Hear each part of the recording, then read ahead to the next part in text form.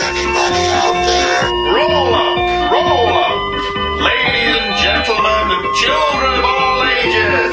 Books, comics, sci-fi, TV, and film, live from the Palace of Glittering Delights.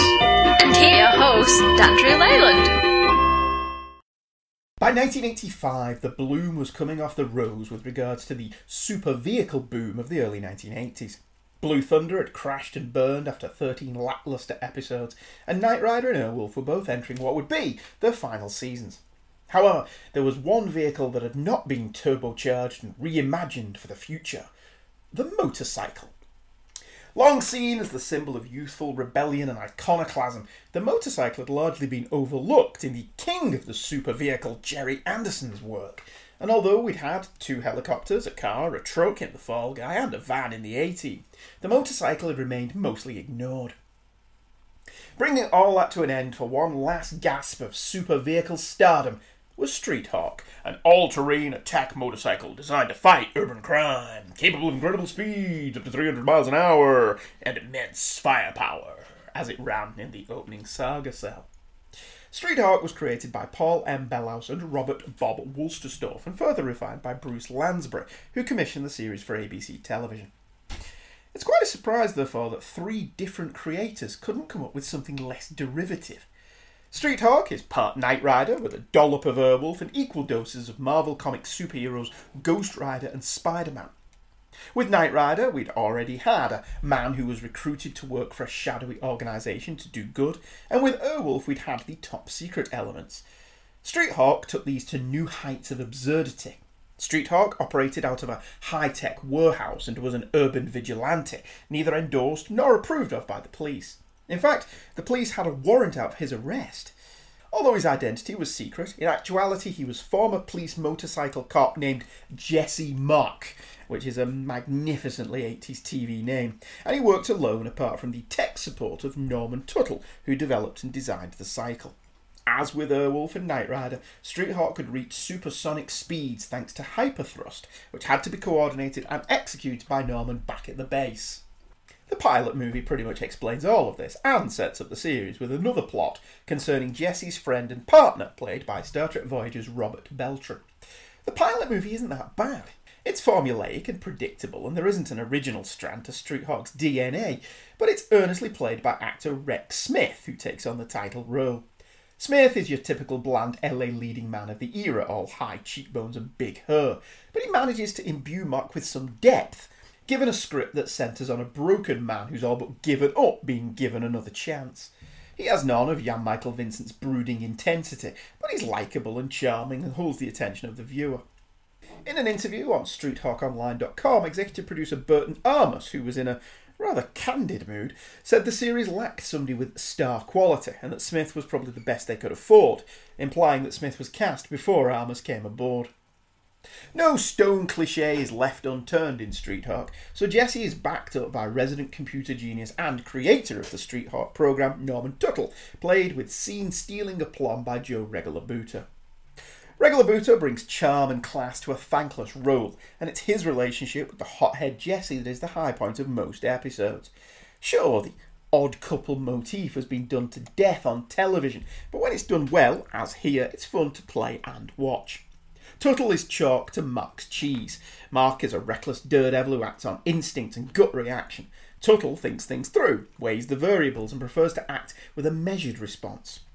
Street Hawk is, as mentioned, a vigilante, so he is pursued by Mark's sweaty, stressed out and shouty boss, Police Captain Leo Altabelli, played by Richard Venture. I say pursued.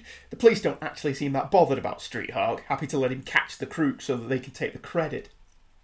The pilot is diverting fun, replete with lashings and lashings of 80s cheese, bad dialogue and some truly excellent stunt work.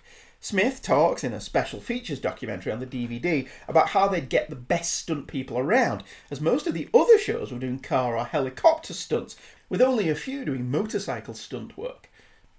As such, a lot of effort and planning went into the stunt preparation, with most of it being practical. Stealing the show in the pilot, though, is Christopher Lloyd, yes, that one, chewing his way through a mostly mediocre script to give the pilot movie a gravitas it doesn't really deserve. Lloyd's bad guy is an out-and-out scumbag, more suited to a gritty show like The Equalizer or Homicide: Life on the Street than the goofy fun of Street Hawk. The show's premise also doesn't really stand up to close scrutiny. A lot of these high-concept shows were a bit daft if one thought about it. Why didn't the OSI invest in a dozen Bionic Men? Why didn't Wilton Knight make a fleet of kits? But this one is even more outlandish than Airwolf. At least Airwolf attempted to explain why only Stringfellow could fly the titular chopper, and why the firm couldn't make more of them. Here that's just glossed over. Norman created and developed Street Hawk for the CIA. It's a government-sponsored operation. Why then is it operating in secret in LA? Who does Norman answer to? How long was the Street Hawk program going to run for before it was deemed a success or failure? Where was the funding coming from? When does it move into mass production? It's just a real head-scratcher if you give it even a moment's thought. Of course, Street Hawk isn't supposed to be thought about. All these things just are. Of course, the most memorable thing about Street Hawk, other than the Andy Probert designed title motorcycle, was its score by German synth-pop supergroup Tangerine Dream. Here's the theme and Saga Cell that opened every episode.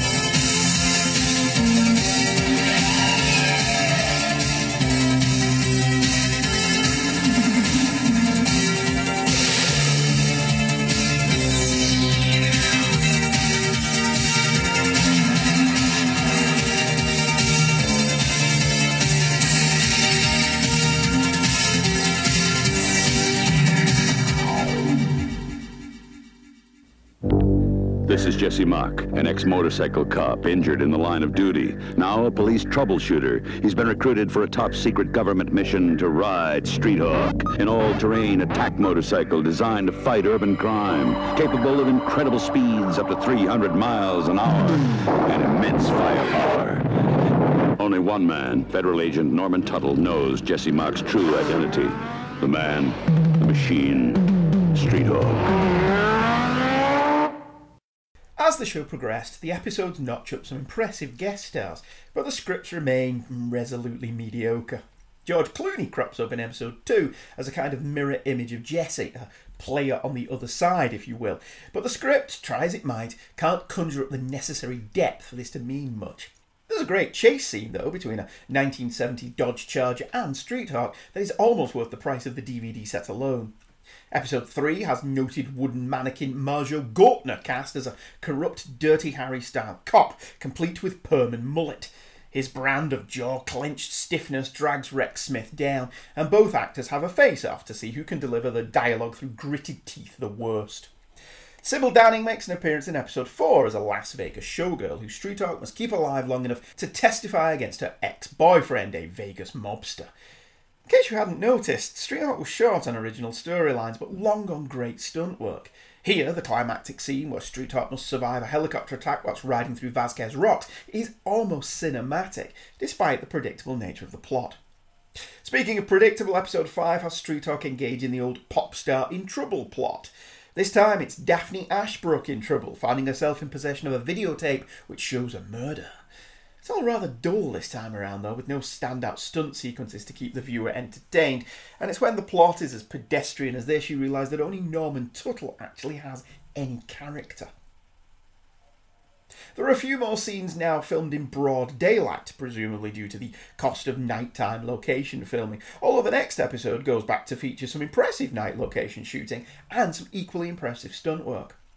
The plot itself is the old protection scam writ large, as numerous companies around the LA area are experiencing mysterious fires. Clu Gallagher guest stars as an ornery businessman who refuses to capitulate and finds his life on the line as a consequence. Gallagher is pretty good in the role, imbuing his character with a sense of honour despite the weak plot. He's also that rarity in US TV, a businessman who's also a decent guy.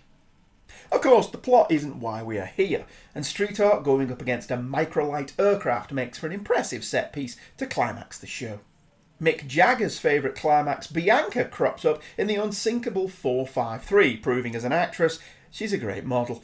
Far more interesting is Hot Target. Joe Regalabuto as Norman is easily the show's MVP, and this episode has him forced to contact an old girlfriend who works for a weapons development company, whose most recent creation has been ripped off by Charles Napier. It's an Airwolf plot through and through, given weight from Regalabuto's endearing performance, and it probably goes without saying that it's a far more believable romance than any of Jesse's dalliances. Having an actor as engaging as Napier as the bad guy is notable as well, and he brings his usual gruff and tough meanness to the role. The Arabian is about a horse theft, and notable only for the notion that the LAPD has absolutely no one else on the police force who can investigate a murder other than Jesse Mark.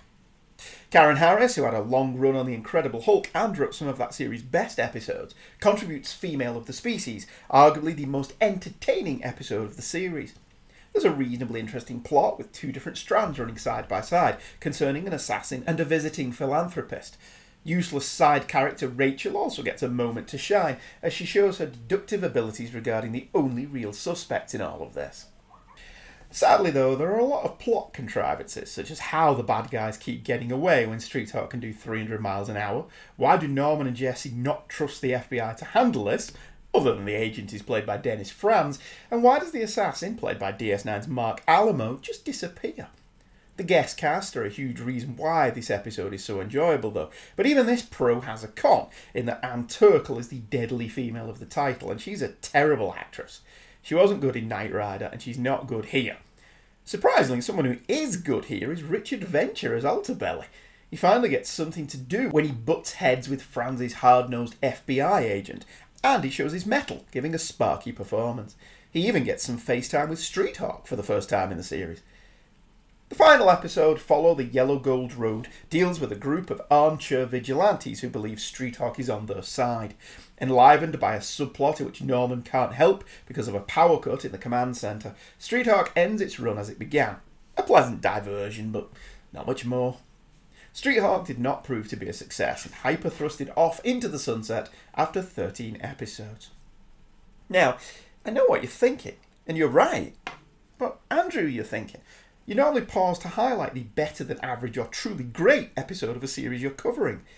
Well, that's true, lovely listener, I do, but there are no great episodes of Streethawk. There are barely any above average episodes of Streethawk. The show is aggressively middle of the road, barely aspiring to mediocrity even on a good day. Everything about this show is US TV 101. The premise is wackadoodle, the scripts are pedestrian, the characterisation thin. Set pieces are predictable and have all been seen before, be it the old "oh no, the brakes are out as we steer down a steep road" chestnut, or the old friend who is really a bad guy plot. However, despite these issues, or maybe because of them, Streethawk is fun in an undemanding kind of way. If you're channel surfing late at night and you want something not too taxing to fall asleep to or leave on whilst you play a game on your phone, Streethawk is nice moving wallpaper. You can follow a Streethawk plot even if you leave the room for 20 minutes in the middle of the show. It's hard to say how the show would have developed had it continued. Like Knight Rider, would it have had to update the bike every season to keep up with the ever-changing face of technology? Or would it have continued churning out the same old guff, week in, week out, never challenging itself or its audience? Nevertheless, Streethawk is another one of those inexplicably memorable shows, despite its short-lived run. People remember this show for whatever reason. Unlike other shows I've revisited from the Palace archives, though, Streethawk isn't memorable for any real reason other than its aesthetics and the theme, proving once again that a good theme song will paper over an awful lot of cracks.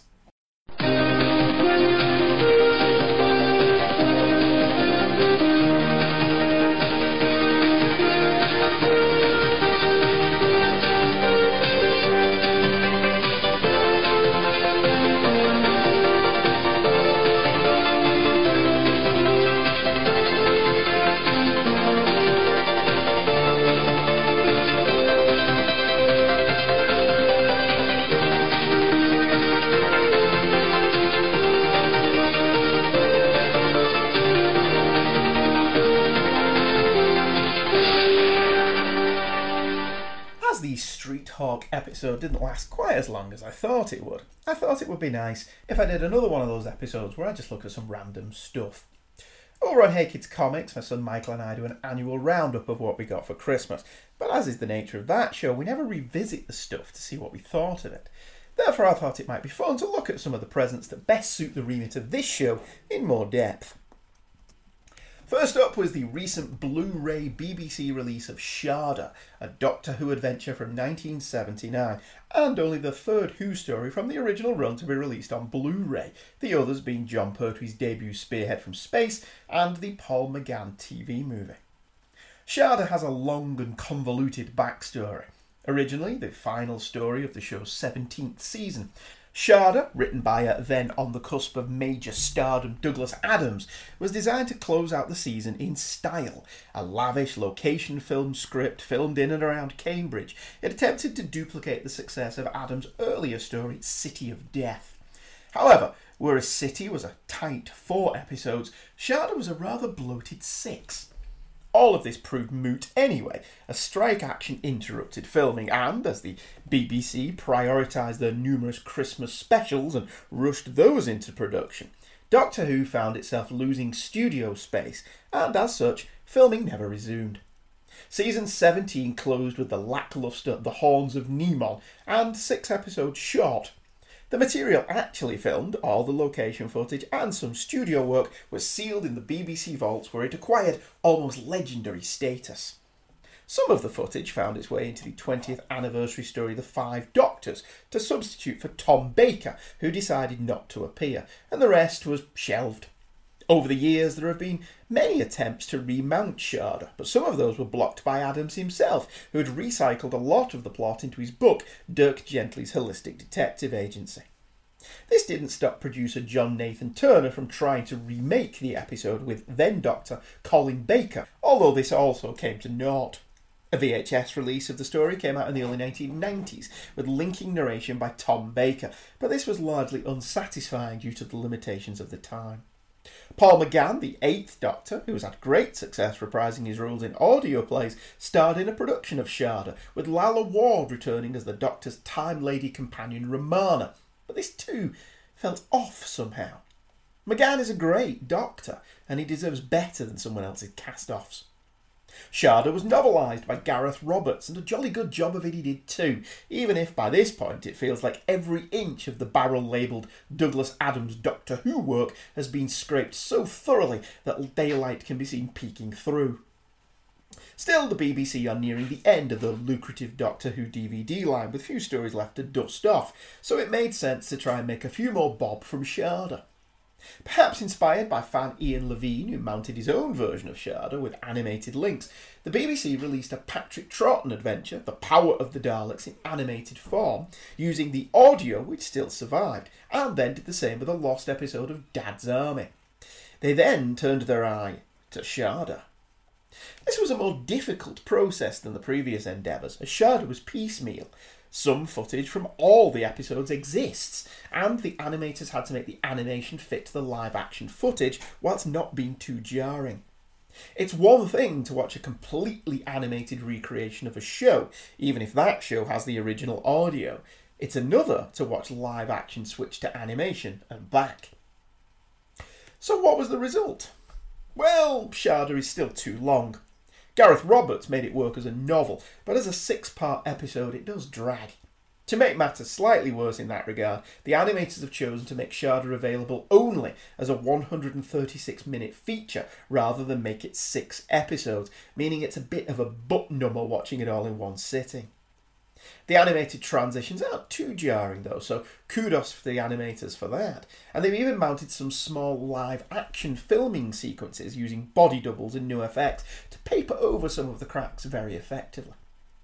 As this is a Douglas Adams script, there are a lot of neat little touches, some great ideas, and Tom Baker as the Doctor and Lalla Ward as Romana are clearly having great fun with Adams' clever dialogue. Baker and Ward were an item at this point, and their easy camaraderie permeates every scene. Contrast this to the next season, where their romance was more rocky, and they are very tetchy with each other. All of the guest cast are superb, and all of the still living ones return to voice over the animated sequences, but Christopher Neame is especially fun as the villain of the piece, Skagra. Not enough attention is devoted to the romantic nature of Claire and Chris's relationship, so they end up being somewhat forgotten as the story unfolds. The score, though, is lovely, very evocative of the late Dudley Simpson's work, and it blends perfectly with this era of Doctor Who. The novelty of Shada just about overcomes its weaknesses, and if you can overcome its legacy, it's still a solid and enjoyable story, despite its length. It's certainly a better ending to season 17 than the horny Nimoy. The selling point for this, though, is clearly its Blu-ray release. As usual for Auntie Beeb, all the location footage was shot on film, so it was a relatively easy task to clean this up for 1080p resolution. The animated sequences likewise produced in HD, so all that was left for the magnificent team at the BBC to clean up was the limited amount of studio footage. As you might expect, this is more of a mixed bag. By its nature, it's blurrier than location animated footage, but it looks about as good as you could expect. For all intents and purposes, though, without benefit of a real time machine and the ability to point out to the Beeb that Doctor Who will be the real evergreen title and not the Rolf Harris Christmas special, this is the best we're going to get, and a good job has been done by all. As is the norm, the special features are amazing and well worth checking out, detailing the history of this story and the time it was made. If you want to shell out money for the Steelbook, you get an additional third disc featuring the 2 previous attempts to bring Shada to the public. The capper, though, is the final scene. Tom Baker actually filmed the final scene in live action, stood in the TARDIS and decked out in his Doctor's costume one last time. It's easy to overlook that Baker is now 37 years older than the other live-action footage, just for the sheer joy of seeing him again, for what will probably be his last time. He's still got it, and as he stands up from behind the TARDIS console, looks directly into the camera and grins that toothy grin, it's hard not to feel both somewhat emotional and 8 years old again. Problems with Shada drifted away, and I was left with such a lovely glow that I suddenly had to go and fetch a tissue. There was something in my eye. I also received a late Christmas present off my wife, Dr. Forth, a Mr. Man book from the Roger Hargreaves collection. The Mr. Men were a children's series debuting just after I did in the early 1970s. They were little morality tales centred around the Mr. Men, Mr. Happy, Mr. Grumpy, Mr. Messy and so forth. They were great little books, and I read all of them to my kids as they grew up. After Hargreaves passed away, his son Adam took over and he added more titles and the Little Miss range. More recently there have been Mr. Men stories for all the Doctors, and the 4th Doctors goes something like this. "Oh, come along, Sarah," cried the Doctor. The Doctor and Sarah Jane were running away. It seemed to Sarah Jane that the two of them spent an awful lot of time running away. And what were they running away from this time? They were running away from the Daleks. "Seek, locate, exterminate," grated the Daleks in their metallic voices. Daleks don't run, but they do chase. The Daleks were a terrible alien race intent on just one thing: to destroy, to exterminate. To exterminate everything. Although some Daleks were rather better at exterminating than others. Like number Z403, better known to his friends as Dale. Dale the Dalek's energy ray was not so convincing. "But Doctor, what are we going to do?" puffed Sarah Jane. "Well, that's simple," cried the Doctor. "Keep running and don't get exterminated." Which, it has to be said, made perfect sense. "If we can get to the TARDIS, then we can lead the Daleks away from the planet," said the Doctor, skidding around a corner and into an alleyway. "Doctor, that's a dead end," warned Sarah Jane. "What are we going to do?" "Climb the ladder, of course," said the Doctor. And to Sarah Jane's surprise, there was indeed a ladder. "But how did you know—" began Sarah Jane. "Keep up, Sarah," said the Doctor, clambering over the wall. "And don't forget to pull the ladder up behind and bring it with you." The wall stopped the Daleks, but not for long. The Daleks did not need a ladder. In fact, Daleks don't climb ladders. Daleks have energy rays, and in a matter of moments they had exterminated the wall. Sarah Jane and the Doctor came to a wide river. There was a drawbridge, but the control lever was on the other side. "Would you like a jelly baby?" asked the doctor. "I don't think this is the moment to be handing out jelly babies," Sarah Jane cried in exasperation. "Not you," said the doctor. "That pigeon." Sure enough, one of the pigeons did in fact want a jelly baby, and it took off, it knocked the drawbridge lever, and the doctor and Sarah Jane was able to safely cross the liver. With the drawbridge raised once again, they had escaped one lot of Daleks. Daleks don't swim, and they don't like jelly babies. In fact, the list of things that Daleks can't do is long, but not as long as the list of things that Daleks don't like. They don't like kittens, they don't like flowers, they don't like ice cream, and they definitely don't like tennis. There's only one thing that Daleks like, and that is exterminating things. But Doctor and Sarah Jane were now faced with even more Daleks, blocking the road ahead. "Oh, now where has it gone?" said the doctor. "Where has what gone?" asked Sarah Jane. "Really, Sarah, you must keep up. Ah, there it is." Sarah Jane was becoming more puzzled by the minute as they climbed onto the bicycle that the doctor had been looking for. "Pedal faster!" cried the doctor as they weaved between the Daleks standing in the road, avoiding the energy rays. There was only one Dalek close enough to stop them. Luckily, it was Dale. Once they had avoided the Daleks, they came to another road, a very busy road. Fortunately, there was a stop sign that held back the traffic, and the doctor and Sarah Jane pedalled across, but there was nothing to stop the Daleks from doing the same. Or was there? Beside the stop sign was a bucket of paint and a brush. "Well, that's lucky," cried Sarah Jane, grabbing the brush and painting over the stop sign. "Luck," said the doctor. "Nothing to do with luck. It's called good planning. Don't forget the paint bucket." Now that the traffic was no longer held back by the stop sign, the cars roared off, and by the time the Daleks reached the road, it was too busy to cross. Finally, the doctor and Sarah Jane reached the TARDIS. "Why on earth did you make me bring all this stuff along with us?" asked Sarah Jane. "Well, there is a perfectly obvious reason, Sarah. If we do not bring these things, then how would we be able to go back and leave them for us to find later?" the doctor replied. "Well, that's as clear as mud," cried Sarah Jane. "I do have a time machine, and I am a Time Lord, so I can go back in time and practice. And as we all know, practice makes perfect, and I never travel anywhere without a jelly baby." See? Fun little stories from the Mr. Men range. The other major Blu-ray present I received was the Superman 3-hour extended TV cut. Originally aired as a special event on TV, this 3-hour cut has never been commercially released, and although I have seen all the footage, I've never sat and watched this as a whole, this cut being never screened in the UK. For the most part, I'm of the opinion that extended or director's cuts rarely make any difference. If a film is good, a longer cut doesn't normally make it better, it just makes it longer. If a film is bad, rarely does the additional footage make it better, just easier to see what the director was going for.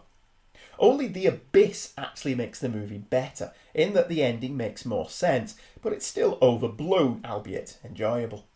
So I approached this version with some trepidation. For the first 90 minutes or so, what I thought still stood true.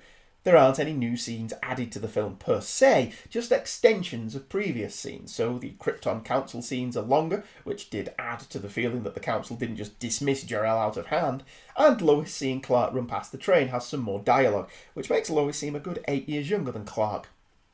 Other scene additions were best cut. Krypton takes forever to blow up, as we get shot after shot after shot of people tripping over and falling into chasms. Lane and Brad's car journey has loads of beauty shots that were probably only filmed to give Richard Donner some coverage in the editing bay, and Clark takes forever to walk to the Fortress of Solitude.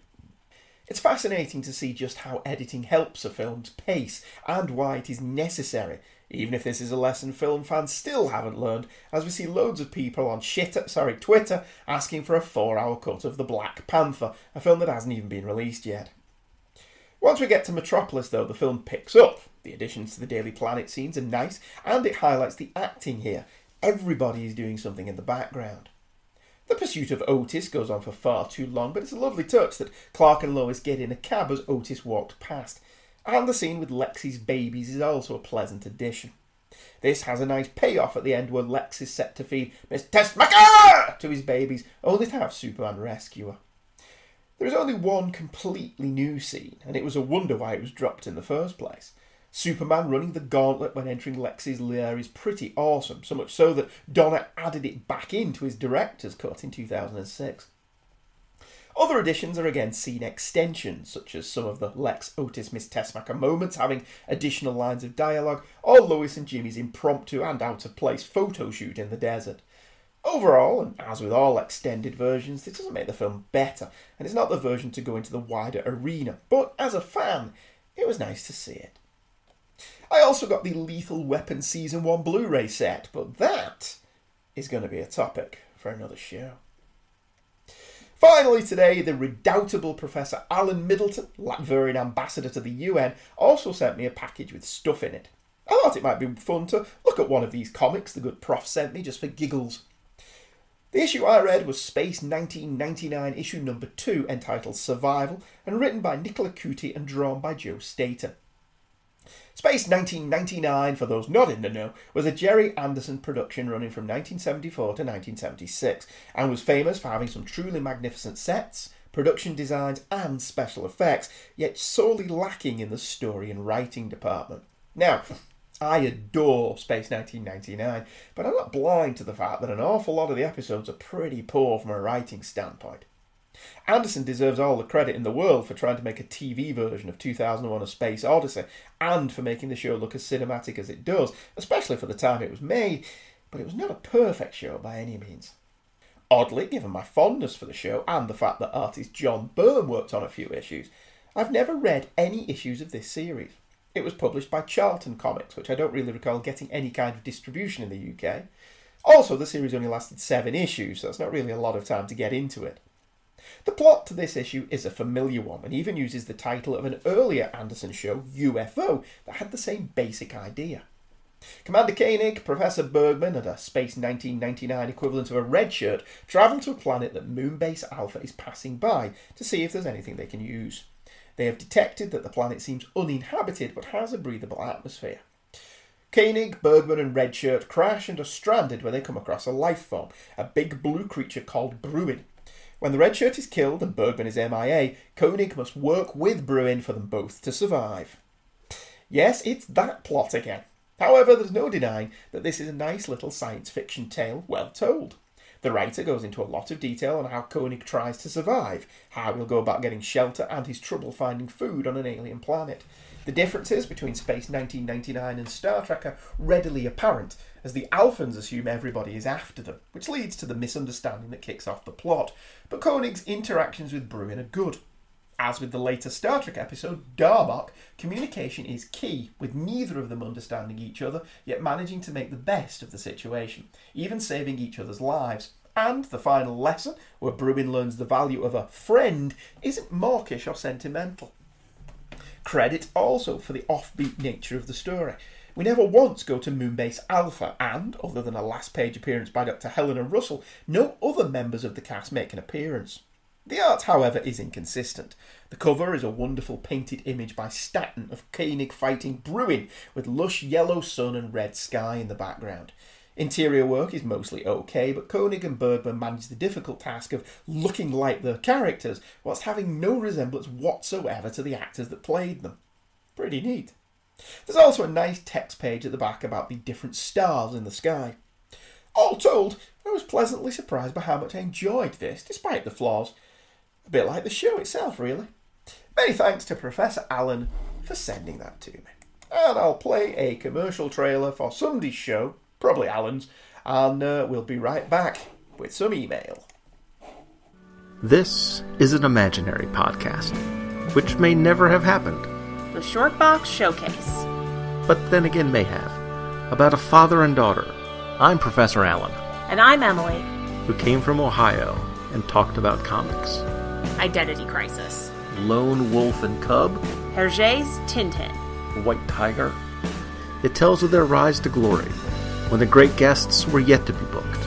I didn't know this was going to be the Jimmy Olsen Hate Podcast. It's always the Jimmy Olsen Hate Podcast. And the great feats of editing not yet performed. Ultraman, this is Ultra 7, this is Ultraman Jack, and this is Ultraman Taro, and this is Ultraman Leo, and this is Ultraman... Of how they spoke at length. When I read a comic, story comes first and art comes second. Continuity is really the brainchild of nitpicking nerds the world over. Those are our people, Emily. And reviewed in brief tales that explore creatively the bounds of a given character's history. Superman has basically the same relationship with Wonder Woman that he has with Batman.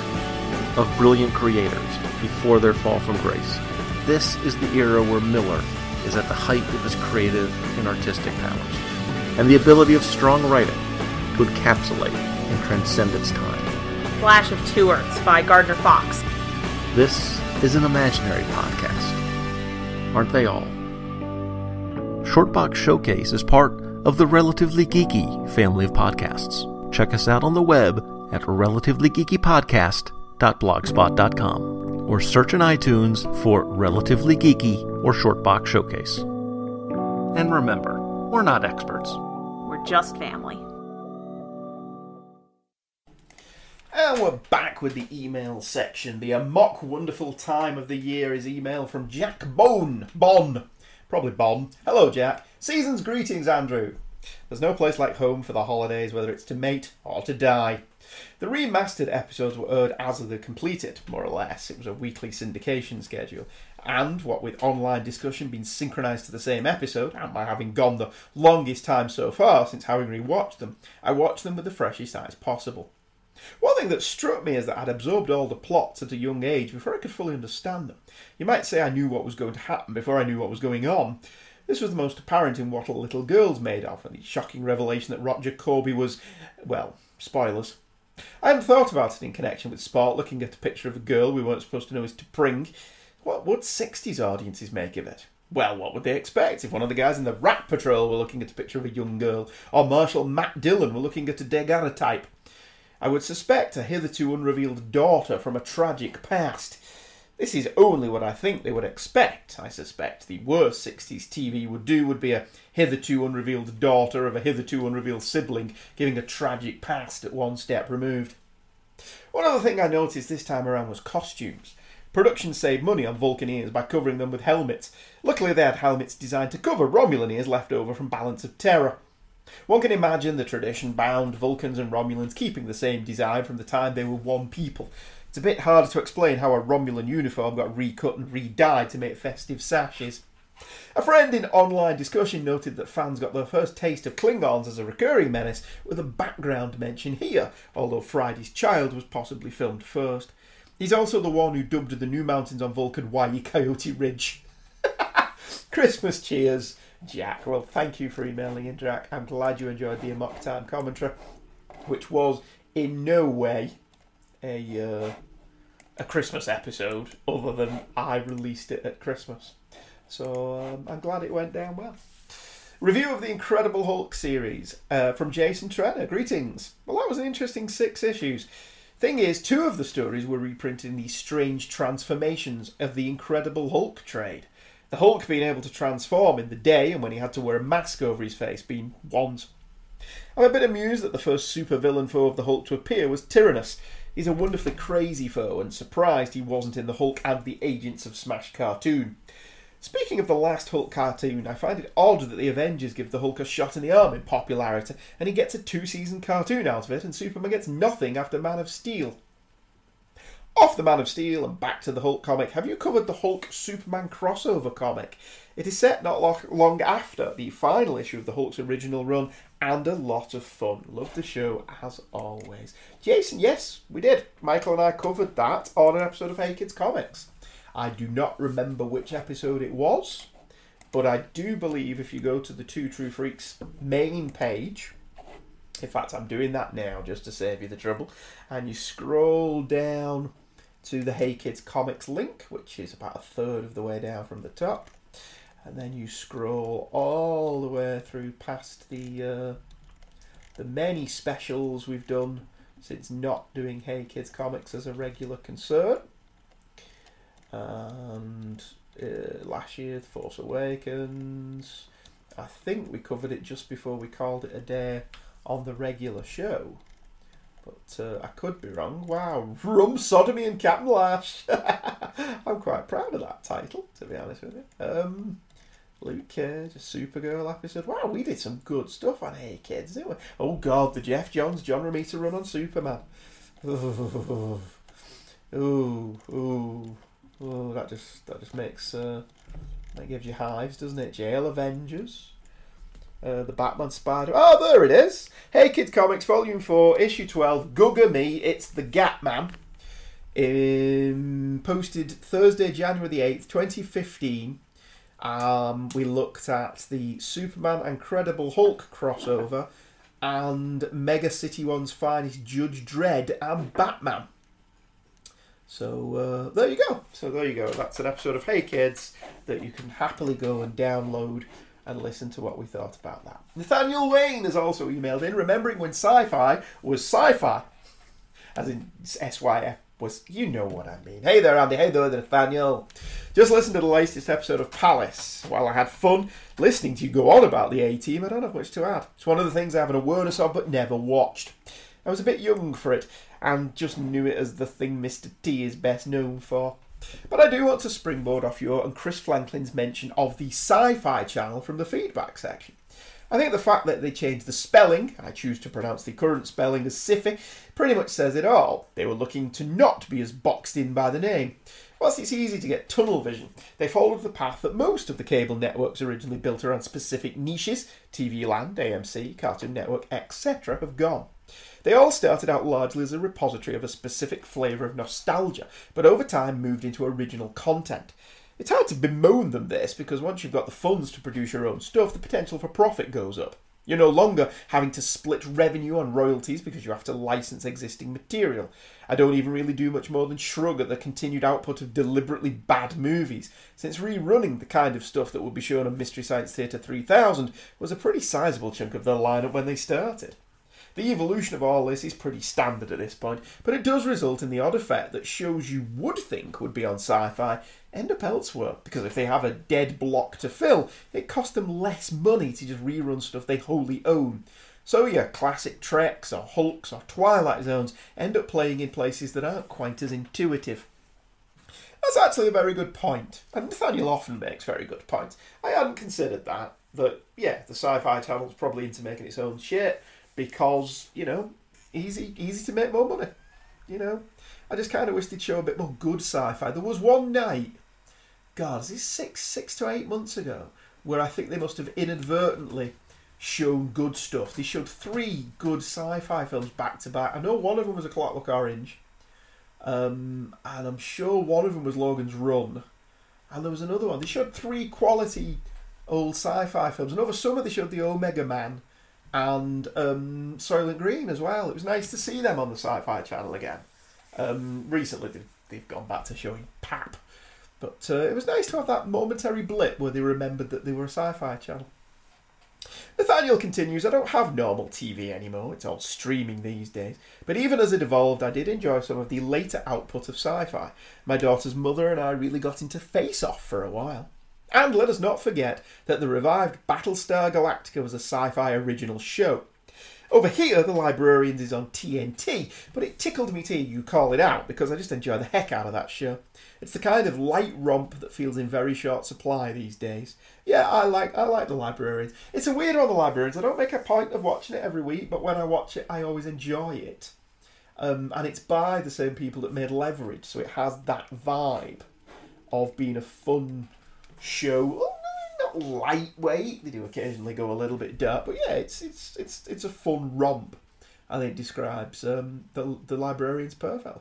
Great work as always. Geekily yours, Nathaniel Wayne, Council of Geeks, now with over 10,000 YouTube subscribers. I bet I don't have 10,000 YouTube subscribers. Really rather jealous now. Anyway, our final email tonight, catching up with the Palace, is from Daniel Doherty. Happy New Year, Andy. Happy New Year, Daniel. Your Christmas commentary for a mock time was a real treat. Really brings back some good holiday memories involving Star Trek. Growing up, I specifically remember asking Santa for classic Star Trek toys and getting nothing but Next Generation stuff. It was an uphill battle for several years, until Christmas 1993, when I received the classic Bridge Crew set from Playmates Toys. It was all my dreams come true. I finally had action figures of Kirk, Spock, McCoy, Scotty, Uhura, Sulu and Chekhov. To this day, they remain my favourite Star Trek toys. I was most fascinated by your discussion with Dr. Bill Robinson about his dreams. Wowzers, Dr. Bill should consider turning some of that batshit crazy dreams into movies, especially the one about being a Victorian-era policeman who stumbles upon an old lady that uses people as fertiliser for her garden. I've mentioned many times Bill should write them or get Mark Carn back to draw them as like horror comics or whatever, because Bill's dreams were quite fascinating. As for the A-Team, Daniel continues, yes, they are a live-action cartoon. I discovered this show when I was in high school in the early 2000s. It was the perfect blend of action, adventure and comedy. The plots may have been formulaic, but it was the characters that kept bringing me back. My apologies. Howlin' Mad Murdock was my favourite. Dwight Schultz was a comic genius. I remember one episode where Face asks Hannibal why he puts up with Murdoch's eccentricities, and Hannibal basically said that he humours him because at the end of the day, he can always count on Murdoch to fly them out of any situation. Eagerly awaiting whatever you have planned for the coming year. Sincerely, Dan Doherty. Well, thank you very much for emailing in, Dan, Nathaniel, Jason and Jack. It was a pleasure to hear from you. What's coming up this year? Not got a clue. I'm in the middle of writing a Lethal Weapon episode because I'm currently rewatching all of those on Blu-ray, but as usual this show, it's whatever takes my fancy, isn't it? As usual, I need to do the housekeeping bit. This is a Two True Freaks presentation, and available on the Two True Freaks podcasting network. I stumbled over what I was saying for a minute there. There are many good shows on the Two True Freaks network, currently live and direct, where Trentus Magnus punches reality. Is it Jaws?